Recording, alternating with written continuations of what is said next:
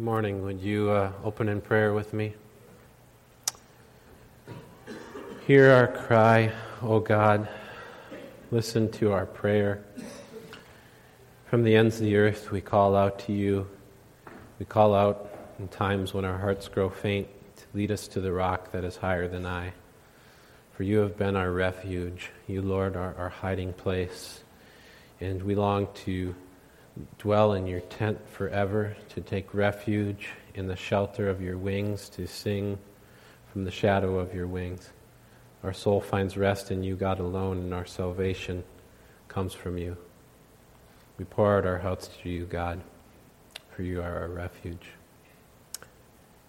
Pray this in your name. Amen. Well, before I start preaching, I would like to do as Zach and Ben did and say Happy Mother's Day. I don't know where we'd be without our mothers. We certainly wouldn't be here without them, at least. And so today is a good day to thank your mother. Today I'm not going to be preaching some kind of moralistic sermon about how to be a better mother. And you seek first the kingdom and his righteousness, and everything else will fall into line. And that's the best way to be the best mother possible. And as a child, doing the same thing, it's the best way to honor your mother as well. And so today's not going to be that type of sermon. I'm also not going to be preaching from Mark today, as we have been.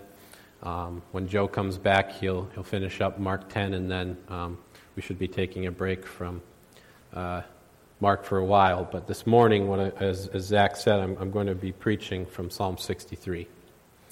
I'm going to talk about different types of psalms, and then I'm going to preach the psalm, and then I'm going to end with a recap of the psalm rather than a specific application, because it's meant to be an expression of praise to God that speaks for itself. And we can look at the way David worshipped and glean a lot from it. But we also want to be careful to avoid, as Joe would say, a certain type of moralism. That, this is how David worshipped, so you need to try harder and worship better. In order to avoid that type of mindset that says, we want to do Christianity right, and if we want to do this church thing right, then we really better crank down on our processes and get everything cookie-cuttered. In order to avoid that, we've got to worship really hard like David did here, as Joe would say, to avoid that moralistic type of mindset.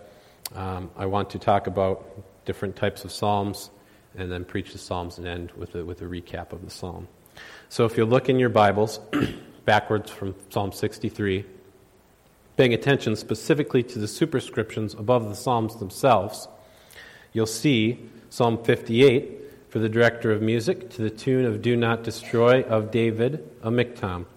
Psalm 59, for the director of music, to the tune of Do Not Destroy of David, a miktam, when Saul had sent men to watch David's house in order to kill him. Psalm 60, for the director of music, this one to the tune of the Lily of the Covenant. A miktam of David, this one for teaching, when he fought Aram-Naraim and Aram-Zobah, and when Joab returned and struck down 12,000 Edomites in the Valley of Salt. Psalm 61 for the director of music, this one with stringed instruments. And Psalm 62 for the director of music, this one specifically for Jeduthun. You see, these are songs that are meant to be sung. And often these superscriptions are a note to the director of music for the way that the music is to be played. I was at this jazz band concert a week or two ago here for my niece, and I thought, well, I'll hang around for 40 minutes, and I'm out of here. But I got lucky because it was only 10 minutes per, and so I got the chance to see each different director direct all the three different bands. And as I watched each director come up, they were different. One was kind of gentle, and he gave the musicians their cues gently. And one had a lot of pizzazz, and he was really giving those cues. And then I don't know if you know Gundy at the high school, but he really gets into it. And, he really holds the holds, and, at the end he just closed it with a bang, and he really gets into it. And, some psalms are a psalm of joy, and some are sadness. Some are like a melancholy jazz song. Some are reverent hymns, and some are sang from a place of right orientation, and some are sang from a place of disorientation, and some are sang wanting to get back to that place of right orientation. I considered if I were to hold up a hymnal today and tell you I'm going to preach through hymn number 63, so if you'd all get out your hymnals and turn to page hymn number 63, we'll get started today. I figured, you might raise an eyebrow. You might look at me strangely. Who knows, maybe someone might even say, you can't do that. But if I were to hold up the book of Psalms, it is a hymn book, and it is scripture, and it is found in this collection of books, this anthology of books called the Bible. And so the book of Psalms was originally the hymn book of the Jewish people. And when they'd go to temple and sing songs of praise, they'd sing from those scriptures. In the Psalms, as I said, there's psalms of joy and praise. Some are a lament of sadness. And in them we find an earnest longing, an often desperate cry out to God. And there's beauty in praising God, no matter the circumstance, such as when Job loses everything. And he says, the Lord giveth, the Lord taketh away. Blessed be the name of the Lord. Or whether Paul is singing in prison and acknowledging that whether well-fed or in plenty or whether he's in want, that he's content. And there's beauty in that. See, there's different types of scripture, and some scripture is meant to engage the mind. Paul in Romans, in his discourse on the law, I never thought diagramming sentences out could be an enjoyable thing. But if you were to diagram out Romans, it is. It's very engaging. It's engaging to the mind. But there are other scriptures that are a bleeding heart appeal. It's just crying out to God. Some scripture is meant to grab you and move you. It's meant to be a song of songs that is sung. It's supposed to be, my darling, you're a lily among the thorns. Your eyes are like doves. And in the Bible we have praises, and we have one wise saying after another. We have wisdom literature. We have poetry. We have letters from one person to another and letters from one person to a whole church. We have historical accounts. We have songs of love. We have prayers of despondency from the lowest pits of life to the highest mountains and everything in between. From the beauty of nature to the topic of government to the topic of interpersonal relationships, things written for the individual. We have it all here in Scripture. And so as we approach Psalm 63 today, I want to approach it with a right lens. There's a saying, you can view the world in rose-colored glasses. And when it comes to Scripture, I think you can tend to put on me glasses and look for, where does this apply to me? Where am I in this? And what do I get out of this? And you can have a self-centered approach instead of a God-centered approach when it comes to His Word.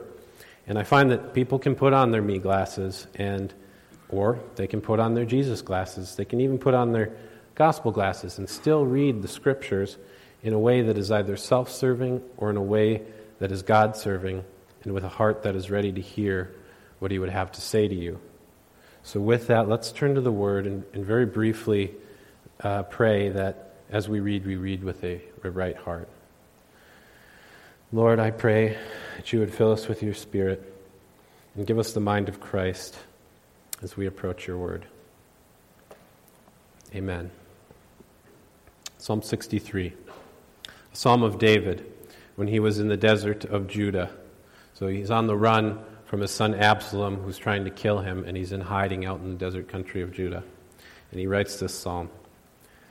O God, You are my God. Earnestly I seek You. My soul thirsts for You. My body longs for You in a dry and weary land where there is no water. I have seen You in the sanctuary and beheld Your power and Your glory. Because Your love is better than life, my lips will glorify You. I will praise You as long as I live, and in Your name I will lift up my hands. My soul will be satisfied as with the richest of foods. With singing lips my mouth will praise You. On my bed I remember You. I think of You through the watches of the night. Because You are my help, I sing in the shadow of Your wings. My soul clings to You. Your right hand holds me up. Those who seek my life will be destroyed. They will go down to the depths of the earth. They will be given over to the sword and become food for the jackals. But the king will rejoice in God. All who swear by God's name will praise Him, while the mouth of liars will be silenced. First thing that we need to notice, number one, is that this psalm is an acknowledgement that the way you approach God matters. Number 2, that it is an expression of praise. And number 3, that it is acknowledgement of truth. I'll spend a few minutes on each point, and then we'll close with a song. Number 1, this psalm is an acknowledgement that the approach made to God matters. O God, you are my God. This is a hymn for the church, but this is the Old Testament, and the term church hadn't been used in that way yet. So you could say it this way: this is a psalm for the people of God. This song is for the people of God. But about God, the fool says in his heart that there is no God. So right away, the first verse 1, opening, with the approach to God, first and foremost, is He your God? This is a hymn, for the people of God.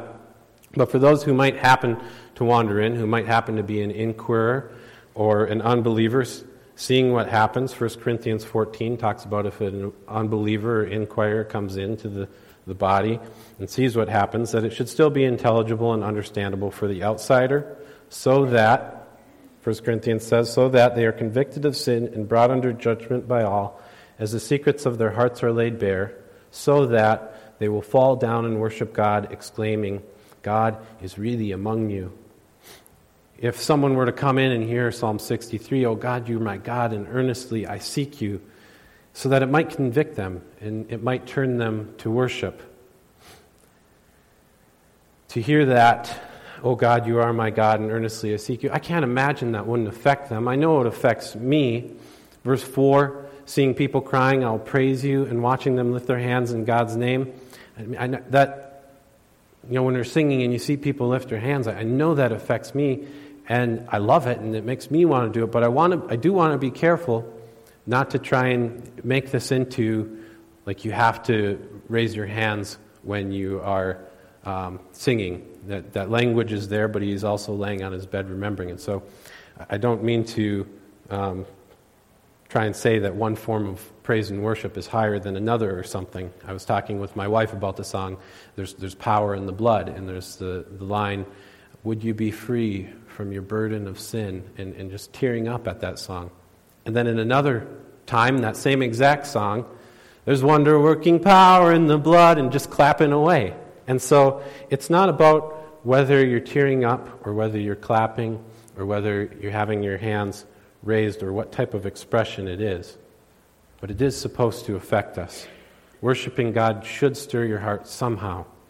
And I'm not saying that you need to raise your hands next time or fall on the ground and worship God, but I am saying that I do want to encourage, both for myself and others, that the language of worshiping with hands lifted up and the language of worshiping falling down are both scriptural, just as it's scriptural for prayer and meditation and keeping yourself from going too far so that you stay intelligible and understandable are also scriptural.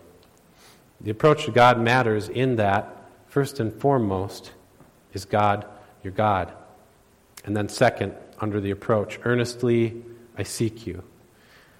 Now, because I'm a fan of the original language, the Hebrew word there for earnestly is sakar. I bring that up because in many translations, it doesn't say earnestly. It says early I seek you. A primitive root of the word sakar means properly to dawn, figuratively, to be up early at any task with the implication of earnestness, by extension to search for with painstaking fervor, to inquire early. It's first thing in the morning, right away. It's what you wanted to get going at, and you get going at it and you do it. It's the idea of choosing this day whom you will serve. Who is this day for? Who are you going to live it? Why are you going to live it? And what is the importance of most importance in your day when you wake up? Is it God that you earnestly seek above all other things in the morning? Made me think of this song lyric. Before my feet can hit the ground, Lord, I give this day to you. Breathe in, breathe out, breathe in. Lord, I give this day to you. John Chrysostom, an early church father who lived from 347 to 407 AD, that's only 350 to 400 years after Christ died and was resurrected, he wrote this, that it was decreed and ordained by the primitive church fathers that no day should pass without the public singing of this psalm, Psalm 63. He also observed that the spirit and soul of the whole book of Psalms is contracted into this psalm. In fact, the early church had the practice of beginning the singing of this psalm at each Sunday service with Psalm 63, which they called the morning hymn. It's one of the most famous hymns in Christianity, and I think that's because it recognizes the importance of thirsting after God with our souls and longing for Him spiritually and bodily, despite any pressure we might have in a dry and weary land, such as David faced at this point in his life. And if we were there, I doubt we would be writing songs. And if we did, they might be the type of song that contain a lot of urgent requests. God, help me, get me out of here. And David did write a psalm like that, Psalm 3. And so that's a proper expression of praise too. But it is interesting that this Psalm 63 contains no petition. David expresses longing for God's presence, his praise, and there's joy and fellowship with God. But there's not one word in this psalm asking for temporal or even a spiritual blessing. And so David recognized that in Psalm 63, in worship, dry and weary land or not, that the approach made to God matters. It matters in your heart and not in your actions. And so how do you and I, and also us as a body, make our approach to God in worship in a psalm? In worship in a psalm, whether it's reading, we read a psalm for our scripture reading today, whether it's in singing and we sing it, whether it's in meditation upon your bed, the heart matters in our approach to God, because worship isn't just, I don't want anyone to misunderstand it, it's not just Sunday morning. It's the word worship in Hebrew is evid, it means to serve, and so while it does include worship as a body, it includes worship in every form in your life, singing, reading, meditating on your bed. And so, number 2, this psalm from the hymnal book of the people of God is an expression of praise to look at and glean from. Verse 2 here in Psalm 63, it's a vision. I've seen you in the sanctuary. The word is literally holiness. I've seen you in your holiness. And there's one aspect of holiness which is being set apart, to be different, to be set aside for a purpose. And so David is praising God and saying, I've seen you in your otherness, in your distinct separate place, in your sanctuary, and I've beheld your glory and power. And because of this, because I have seen this and recognized that your love is better than life, my lips will glorify you, I'll praise you, I'll lift up my hands to you, and I'll be satisfied. There's a lot of deep terms there, and Joe and I spent a lot of time poring over these terms. There's some good nuggets there. Terms like hesed, for God's covenant love. Your love is better than life. That's his covenant love. His promises. There's phrases like praising Him as long as we live, which literally mean praising through the ages. Then there's realities in here that we can understand. If you think about eating a meal and how it satisfies, just how a rich meal can really fulfill and satisfy your body. Thinking of that imagery, I was talking to someone this week, and they said, I just love a good hot meal. It's just so much better than something on the run. And so just thinking of that imagery, it's there for us to see and think about, is to see a zeal, an earnest zeal, a longing which is out of need and desperation, yet makes no appeal for blessing. And instead has a present, past, and future ring to it. Presently, verse 1, I seek you. Past, verse 2, I have seen you. Future, verses 3, 4, and 5, I will praise you and be satisfied by you. And that past, present, future pattern repeats through the rest of the psalm. And as David is making many declarative statements, verses 3, 4, 5, 8, 9 through 11, he's doing this because verse 2, he had experiential knowledge. He had seen God. But he's also doing it in verse 6 because he's remembering God. Something to think about, remembering God in your life. Think about David's life. He might be remembering God helping him fight off a bear and then fight off a lion. He might be remembering the stones and the sling and Goliath and defeating a giant. He might be remembering his friend Jonathan and the blessing that he was from God and all that God had done for him in his life. He could be remembering Saul and how he triumphed over him. And now David, here he is, post-Bathsheba, post-killing her husband Uriah. and he's on the run while his son Absalom is trying to kill him. And he's in the desert, hiding in the country of Judah, living in a dry and weary land. Yet on his bed, he's remembering God. Maybe he's thinking about Solomon and the blessing of Solomon that came through Bathsheba despite his own sin. Maybe he's remembering how God has upheld him with his right hand despite the depth of David's sin. He's remembering God's covenant love for him, his promises to him. And David is here. The son usurped his throne, and he's seeking to kill his father. And there's some parallel imagery with that, biblically, with the devil trying to usurp God's throne and kingship. There's some parallel imagery with David and Christ. David's in the desert. Why? Because Absalom, his son, is trying to kill him. And maybe you could make the case that he's in the desert being tested. I don't know, but consider Christ spent some time in the desert, and he was tempted, and Satan tried to test him. And if you consider the context wider biblically, consider the New Testament, and on the road to Emmaus, Jesus was preaching from the Scriptures about himself. And it says he started with Moses and the prophets and went through the Psalms and explained all that was written in Scripture concerning himself. So that is, if Jesus was on the road to Emmaus and preaching himself from Psalm 63, what might he say? Might he talk about David and suffering in the wilderness? He said on the road to Emmaus, how slow you are to believe all the prophets had spoken. Did not the Messiah have to suffer? Jesus might be preaching himself.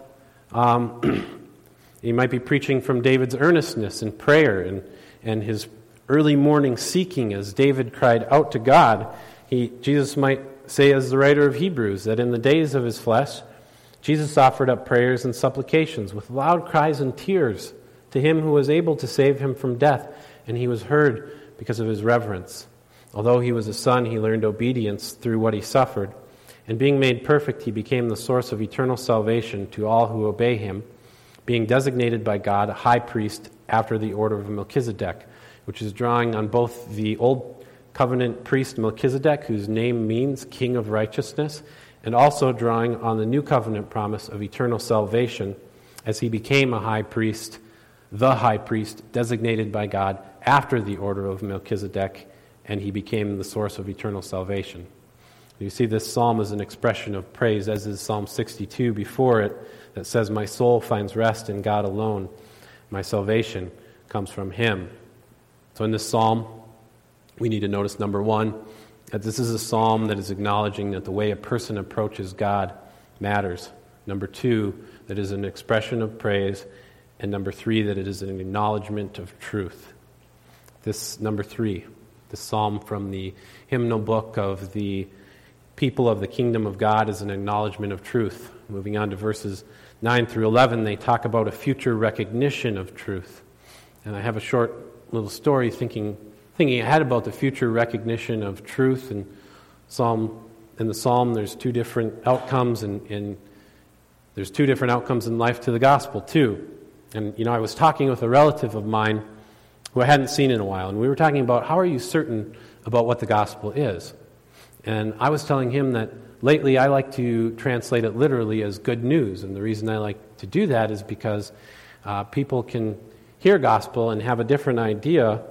They're different gospel.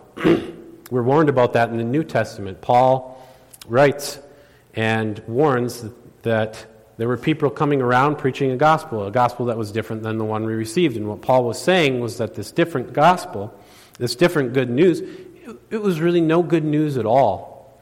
And it's all in Galatians 1 and 2. If you want to turn there, you can. And I don't want you to consider this a digression from God's truth that I'm bringing this up. I'm coming back to Psalm 63 in verses 9 to 11 to recognize the outcome of two different ways of life. But on this example of discussion from the Psalms of salvation and the eternal, the fulfillment of salvation in the gospel, and thinking on a gospel, a good news that is no good news at all, if we were to take Psalm 63 and we were to take it in a moralistic way and sort of add something to it or subtract something to it, if we were to add to it and say, well, you've got to praise God with your hands raised up, or if we were to subtract something from it and say, well, you can't make a plea to God the way that Psalms 3 does, we'd be we might be in danger of making Psalm 63 a gospel that is no gospel at all. And so you see what was happening when you read Galatians 2 was that the people, the Jewish believers, were taking the good news and they were adding the works of the law to it. They were adding circumcision and Jewish customs, and they were making a gospel which was no gospel at all.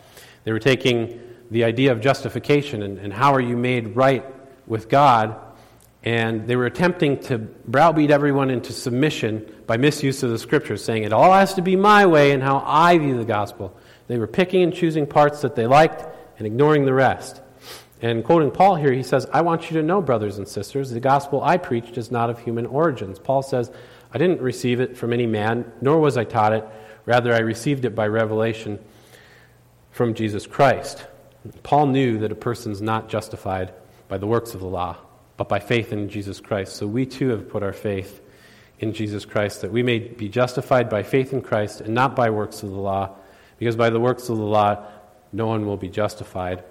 And so taking Psalm 63, we can't take it and make it a work. We can't take it and say the way you relate to God is through worship and it has to be with your hands raised up. And we can't take and subtract from that.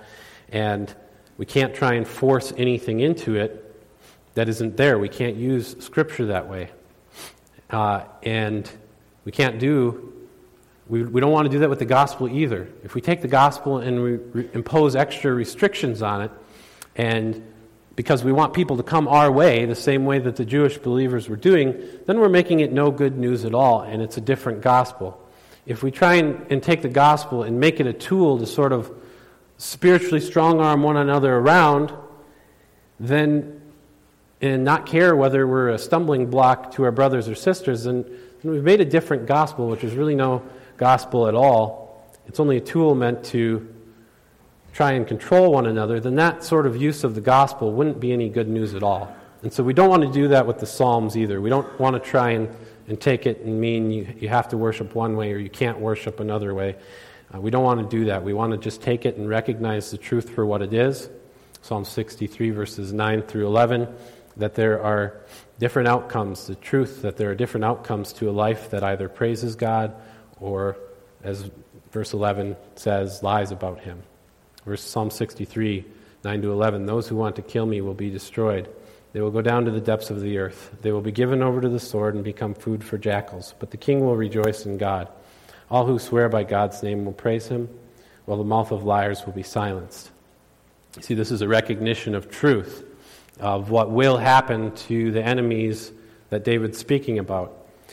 But that's a harder part to look at it. I think it is easier to look at verses 1 through 8 and read them very joyfully, also somber with remembrance and affirming that God is our help, that He upholds us by His right hand, reading all that praise in verse 4 and 5, being satisfied and thinking on the bed in verse 6.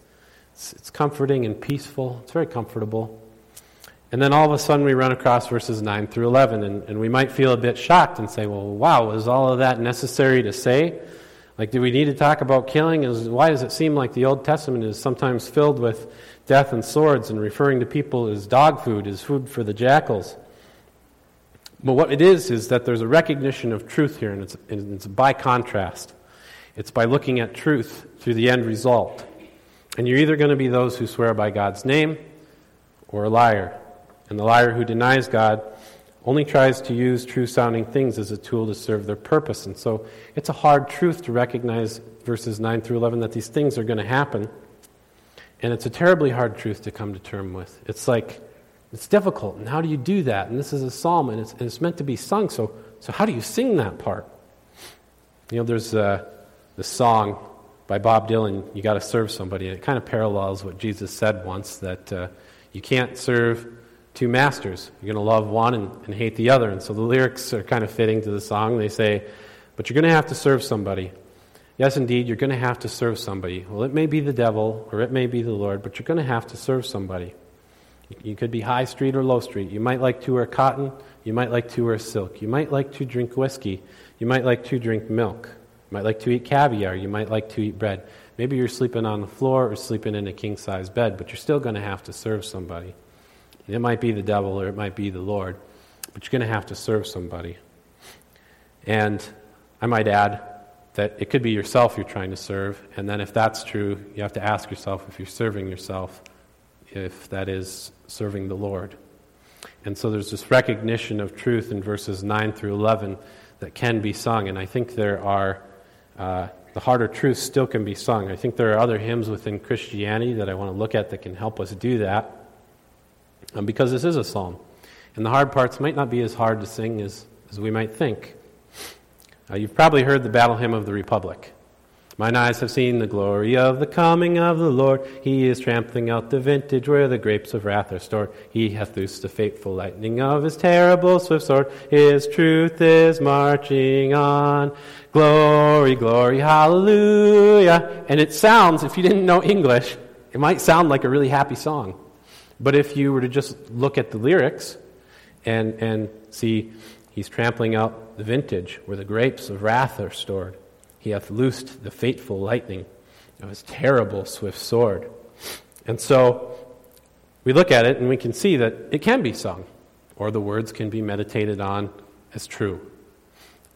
And so I think it's helpful to look at songs like that. There's another song, The Battle Belongs to the Lord. It kind of has a couple lines in it that verse 2 of Psalm 63 sings about the power and glory.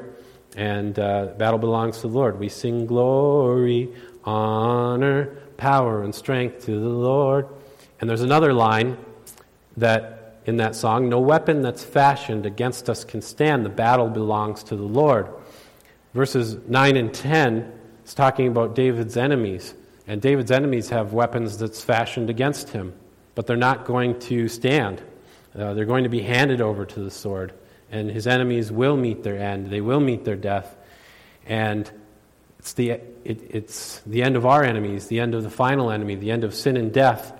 It will also be given over to the sword. The enemies who seeked after David will be put to the sword, and the enemies who seek after us.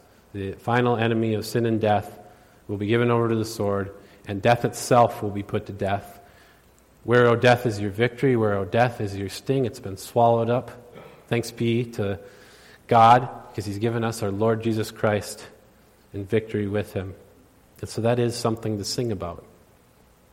And if you were to turn to Deuteronomy 32, the whole chapter of it, 43 verses long, it's the song of Moses, and it ends, Rejoice with him, O heavens.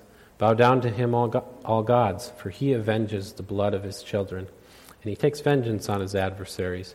He repays those who hate him, and he cleanses his people's land. Moses came and recited all the words of this song in the hearing of the people. And just like song lyrics, we can think on the words of them when we're alone on our bed, possibly. And just in the fashion of a psalm, we can also sing them. We can sing them and cry them out. We can sing them in a loud voice with the recognition of the truth. You know, it's true that God is not willing that any should perish. But it's also true that he is just and he is fair and he will do what is right. And when he does, Scripture tells us, Exodus 18, that he takes no pleasure in the death of the wicked. God sent his Son to save the world, not condemn it. He sent him to save you and to save me. His whole redemptive plan, it doesn't have to be forced in. You can simply sing the psalm, approach him in earnest, praise him with hands lifted up, praise him when you're lying down clinging to him, to sing the recognition of his truth. It's a beautiful psalm to sing. It's a beautiful psalm to think on. And it's a good one to ponder on in our beds, whether it's in the morning as we seek him or in the night as we remember him. Would you pray with me, and then we'll close with a song? Lord, we pray, knowing that our salvation comes from you alone. Our souls find rest in you, God. You are our salvation, and our honor depends upon you. You're our mighty rock and refuge. We trust in you at all times, Lord. We pour out our hearts to you, for you, God, are our refuge. We know that low-born men are but a breath, and the high-born are but a lie. And if weighed on a balance, they are nothing. Together they are only a breath. You, God, are strong. You, God, are loving. And you, God, are our God. And earnestly we want to seek you. We pray this in your name. Amen.